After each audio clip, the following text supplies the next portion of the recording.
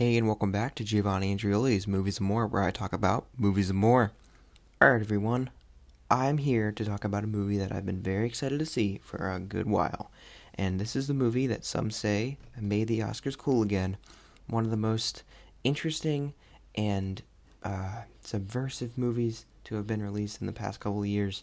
I'm, of course, talking about Bong Joon-ho's masterpiece, Parasite. Or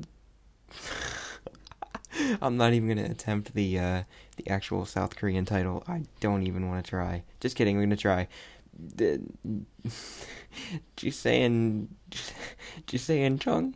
It's definitely not that. I should have looked it up before and then pronounced it perfectly, so I can be like, I'm also fluent in South Korean. You can get the South Korean version of my podcast. Anyway, this movie is crazy. Like the amount of buzz it generated and the excitement that people had once it was, nominated and subsequently won Best Picture, and just the hype surrounding it made it feel really exciting and really interesting. And it was something that I was definitely intrigued about and wanted to check out, but even after hearing everything, like, oh, it's one of the best and actually deserved winning Best Picture, which you would think usually happens, but it actually doesn't happen as much as you'd think. I was totally down, but I don't have Hulu, and it's on Hulu, and so I didn't really have much hope of watching it. But as I teased in a recent episode, I just went to Savannah, Georgia, and the Airbnb that we rented had Hulu included. So sat down, and I was like, I don't care what you guys want to watch. I'm watching Parasite. You can go to sleep if you want, but this is what's happening. And actually, it was really cool. My cousin and my dad watched it with me, and we all really liked it, which is good, because it's good. I watched some other movies on this trip. Definitely not worth talking about. Not even, honestly, can't even remember the name of either of them, if I'm being honest with you, but I definitely remember this one. The trip was awesome, by the way. It's something I was excited to talk about because back when I was taking trips more often, I would talk about them a lot, whether it be Pittsburgh, Boston, New York, a couple of times that I just took a day trip down to Philly. I feel like there's another big one. Oh, did I talk about Toronto? I don't remember, but I definitely, went semi-recently. I don't remember if I was doing the show yet or not, but it was something that was really a highlight for me to talk about, and it was something that used to be a little bit more ingrained in the DNA of the show. It was kind of the more element. I mean, I would say, like, sometimes I'll talk about video games and comics and TV shows. Well, the TV shows is kind of true, so I guess that classifies, but, like, I don't ever talk about comics anymore. Oh, that's not even true. I just talked about Watchmen.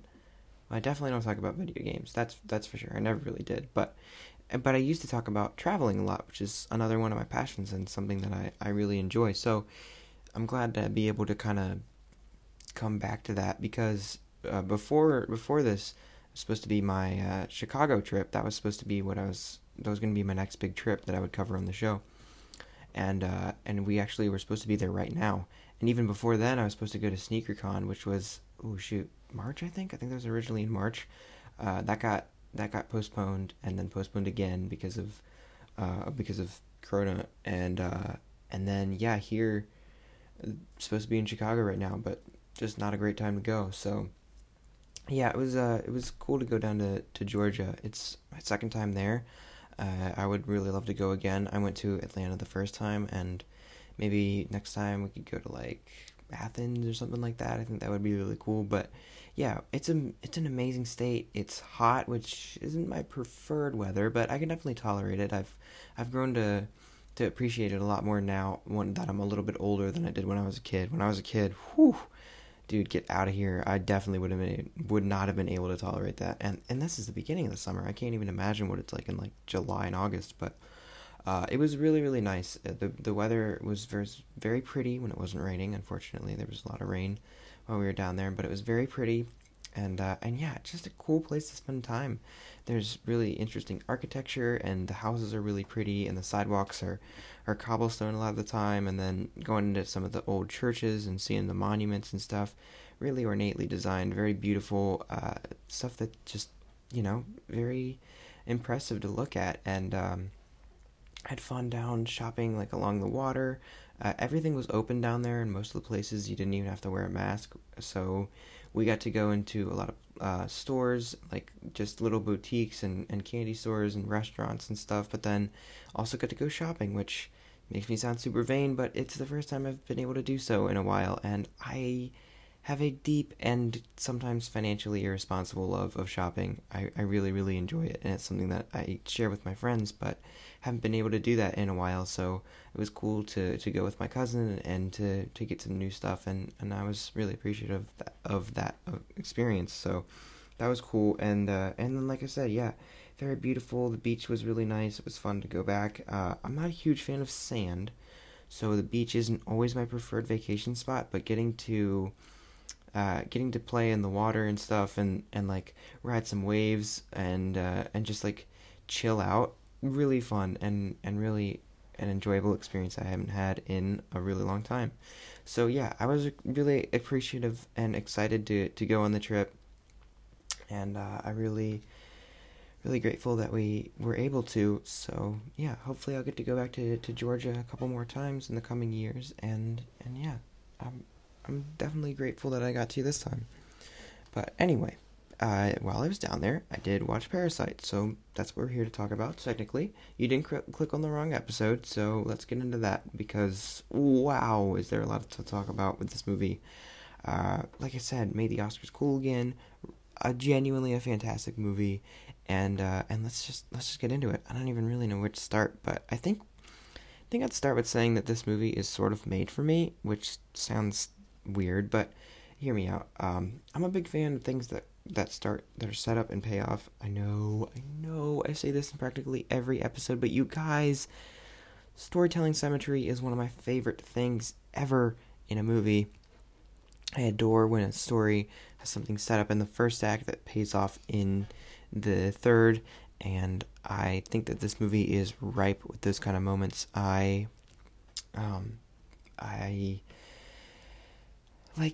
can't even, there's so many things that start, that are either juxtaposed with one another, or things that are symbolic of certain aspects of these people's lives that are paralleled in like the rich version and the poor version.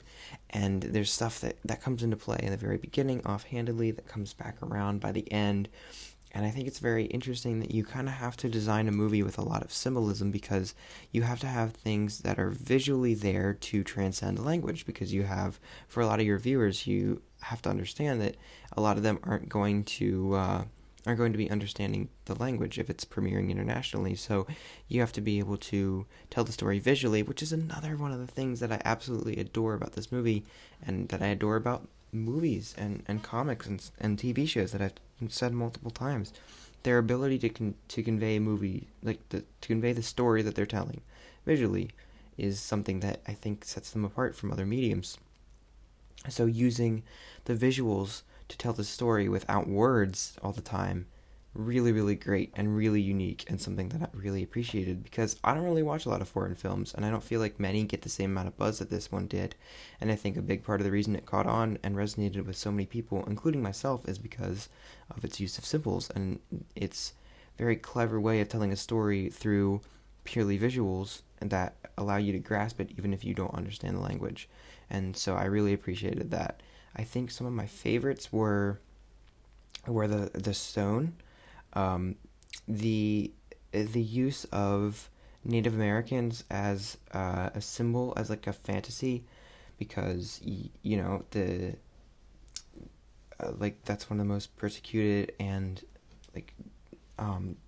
absolutely just horrible things have been done to those people, to that culture and that race throughout the history of America, and it's just something that they see as fun and playful, and it's something that they obsess over and don't realize the context and the very bloody history that permeates that culture. And I think that was very interesting, and the comment that's making is very very subversive, and I thought very thought-provoking. I also, along the same lines, I think it was very interesting that he chooses to camp out at night in the rain, even though it's it's something that devastates the parks. Like, he's choosing to, right? Oh shoot, I hope I didn't get that wrong. The parks, no, okay.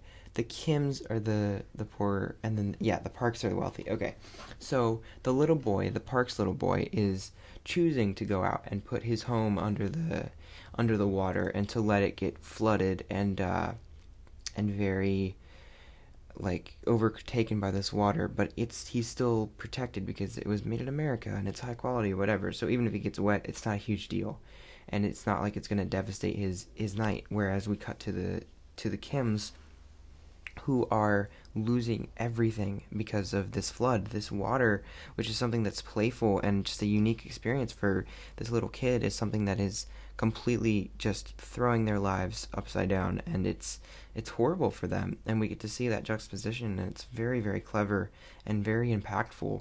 Like, the visuals in those moments are really intense. And then the table, when the Kims are underneath the Parks table, and the Parks are talking about how they truly feel about, poorer people, and that visual divider between the lower class and the upper class, and how they have such little space compared to, they're just jammed under this table, whereas the Parks have this entire living room, this whole lavish couch and whatever. All of that very, very visually impactful, very well done, very well framed. The use of windows to convey status. The partial basement has a small window that's very purposefully the first image you see, whereas, so they're kind of mid-tier in the levels of squalor, whereas the poorest people that we meet in the movie, who are living in the park sub-basement, or like fallout shelter, whatever that would be, that is, completely windowless. There's no natural light coming in there at all. And so they're the lowest of the low, whereas the highest of the high have these amazing, beautiful, ornate windows. Their house is basically built out of glass.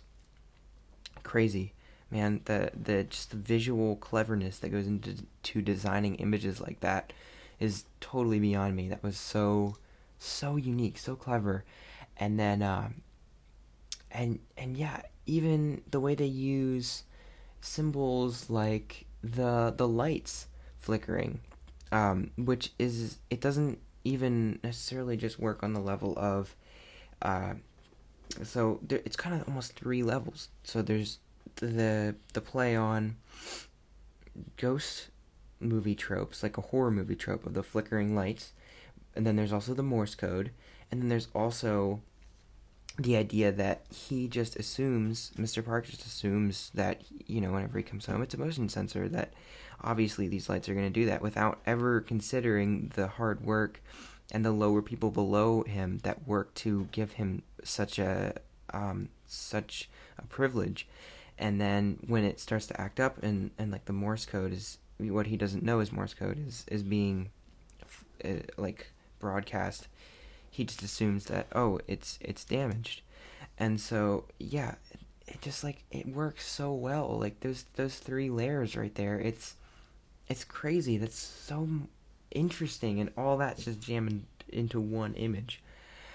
Okay, I know this might get me in trouble. There is only one thing I really don't like about this movie. There's only one. I promise. There's only one. I don't like the use of the blood versus the sauce. So there's like the very cheap sauce, that is, like, it's a very poor thing to have, right? So the Parks could have like sauce bottles, and then that sauce could be emptied into very ornate, very minimalist containers, and then that's what they could use to put it on their food or whatever. We never see this. I'm just kind of extrapolating. Whereas the Parks have to get very cheap packets, and so you see that at first they're trying to fold boxes, and they're not even doing that quite right, and so they're losing money because of all that, and they're in this difficult situation. And then eventually they can afford to eat at the restaurant they were once begging for a job at, right? And so you understand the power of them moving up in society to a certain extent, and you realize that what could have been their boss is not happy about that because she so angrily serves them their food. And then you see this kind of delicacy for them, what was once completely unattainable, they've now tainted with something of a lower status that they still enjoy, right? With the what's his name? I think it's oh shoot. I don't know. Is it Kiwoo maybe? Yeah, maybe Kiwoo. I'm not totally sure. The Parks boy, the boy is or no, not the Parks. Oh my god, the Kims.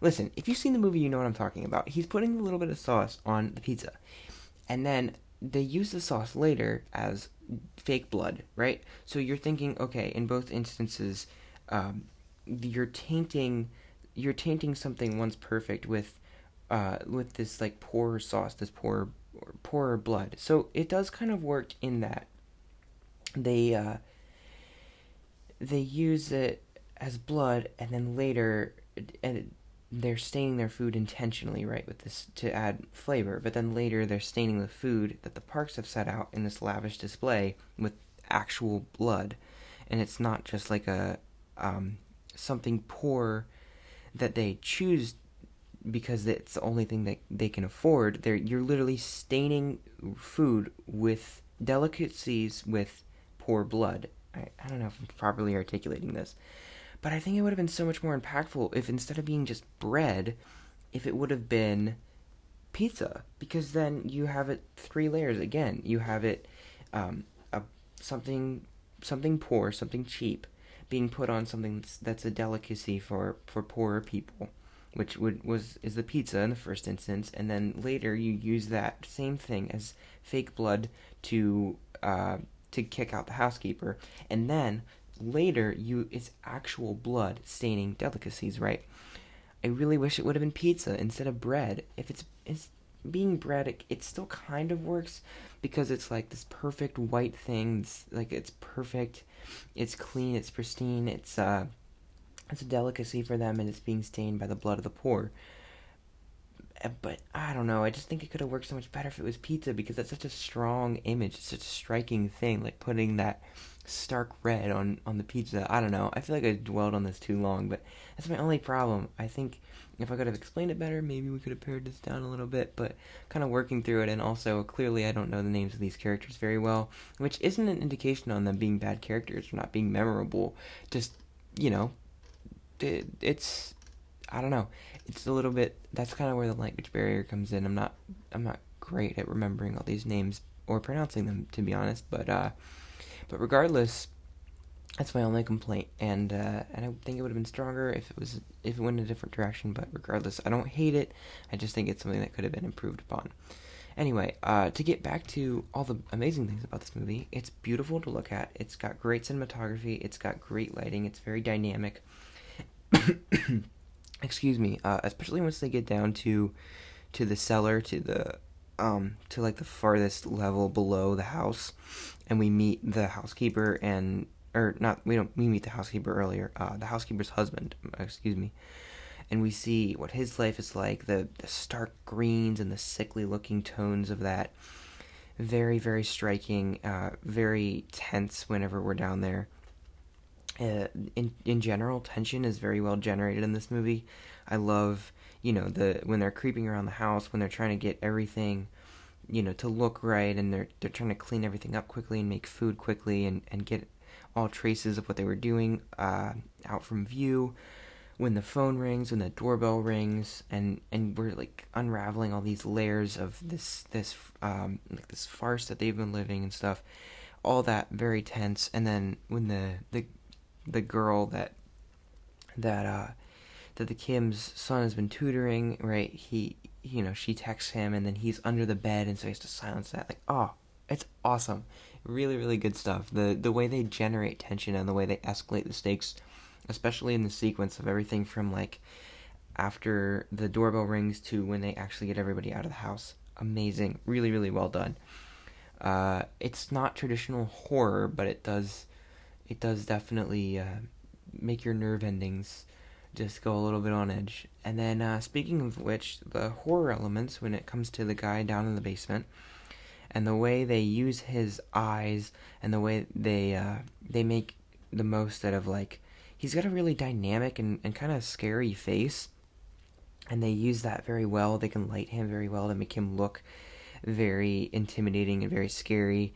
And I love how everything comes back around and we understand why the kid's scared of ghosts and what that was.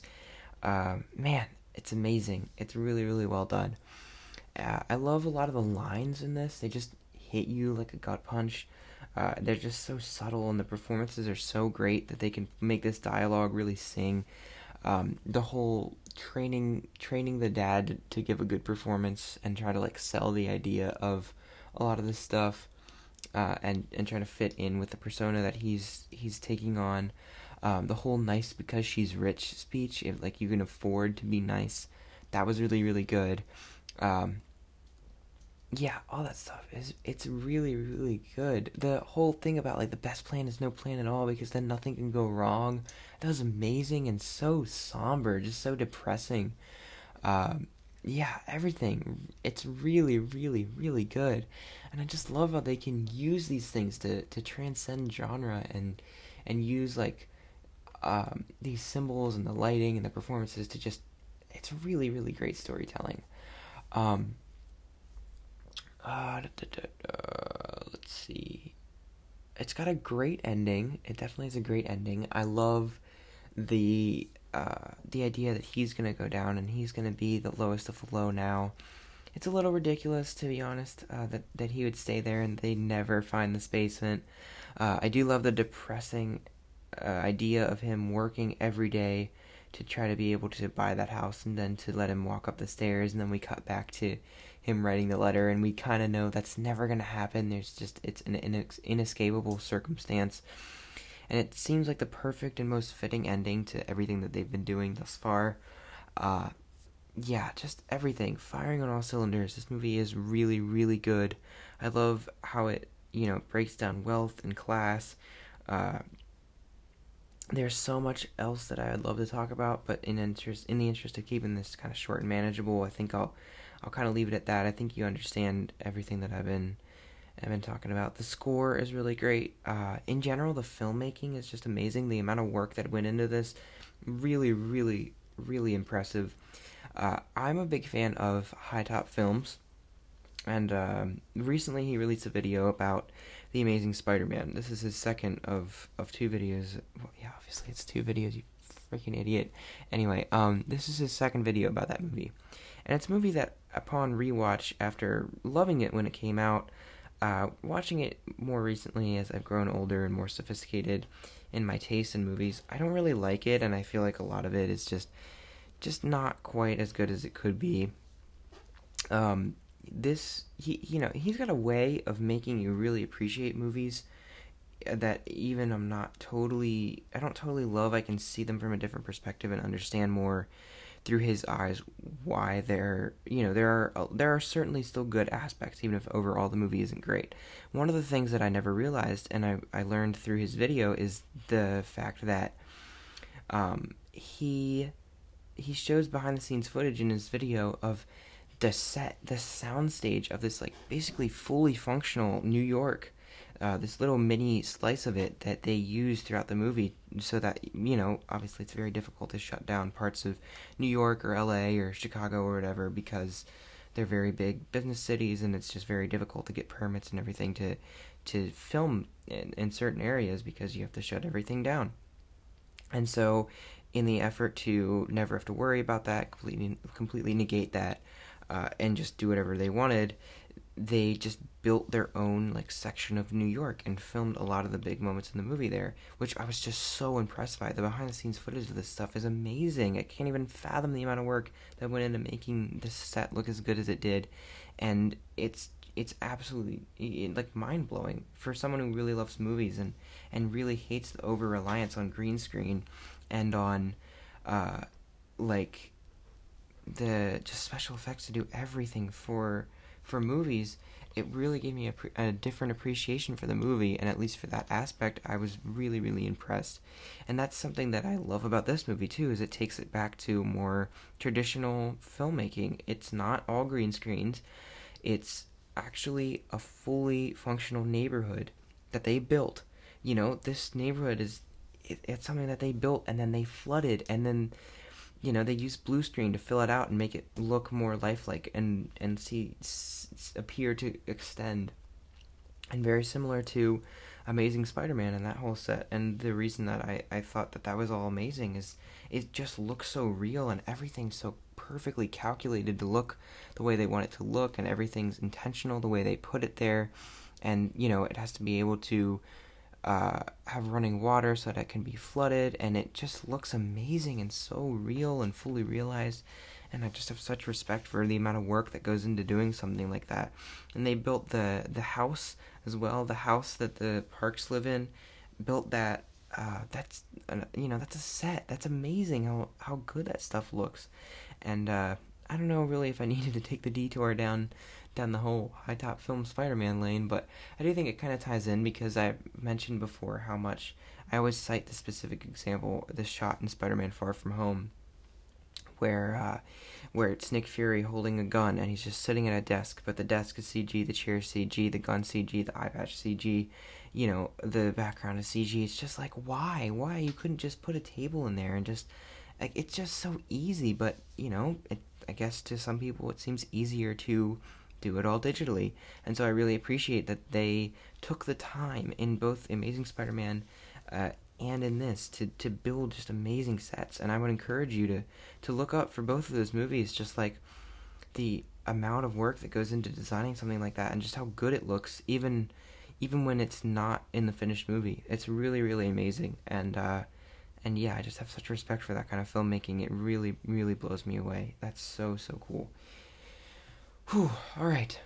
Anyway, I am running a bit long here. This is a little longer than I wanted it to go, so I'm going to get out of here. But before I do, I'd just like to say that I'm very grateful that my family is able to go on trips like that. It was a lot of fun.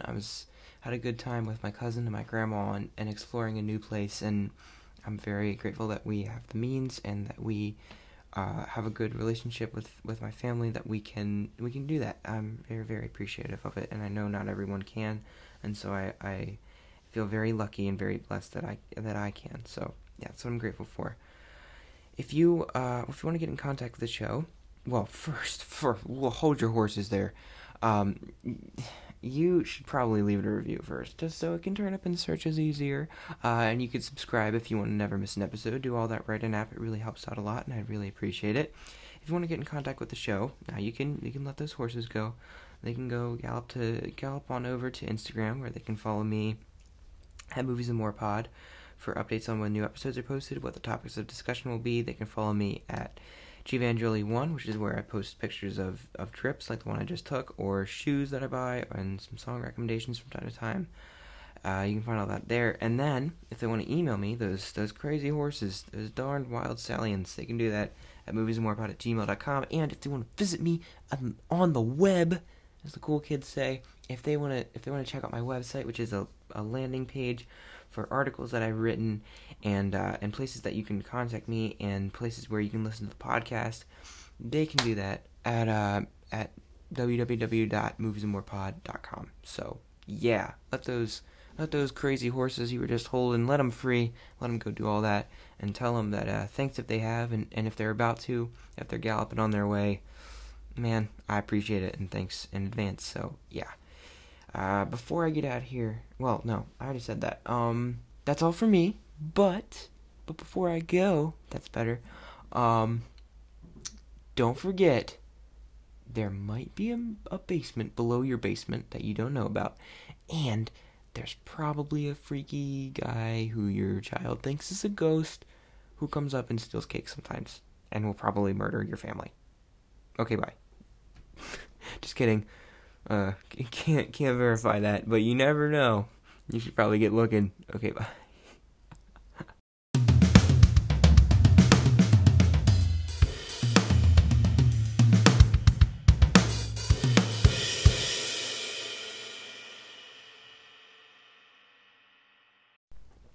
Here's the thing. I don't know how many of you actually listen this far, but there's usually an outro after the theme music plays the second time. And I used to sing a lot more, so I was thinking about bringing that back. But I think that the Gemini Man episode I sing. But yeah, I used to do that all the time. But now more recently, the outros have been like weird jokes or like outtakes from the episode or whatever. But in this case, I was thinking I might sing there you go, you get a little outtake there too. Skeletons by Travis Scott, but then I was like, maybe not. And then I was like, well, I could write my own rap about Peach Fuzz. But then I was like, that's a terrible idea. That could probably go horribly wrong. If you haven't seen the movie, why were you listening to this? But also, that's they scratch the Peach Fuzz off, and that makes the housekeeper allergic, and like she has a reaction, and then they trick the parks into thinking that she has TB, and they get her fired or whatever. But yeah, no, I don't think I'm actually gonna do any of it now. I think this is probably about good. Feels like slow motion, we're floating at the speed. There's a little taste of what you could have got. Oh my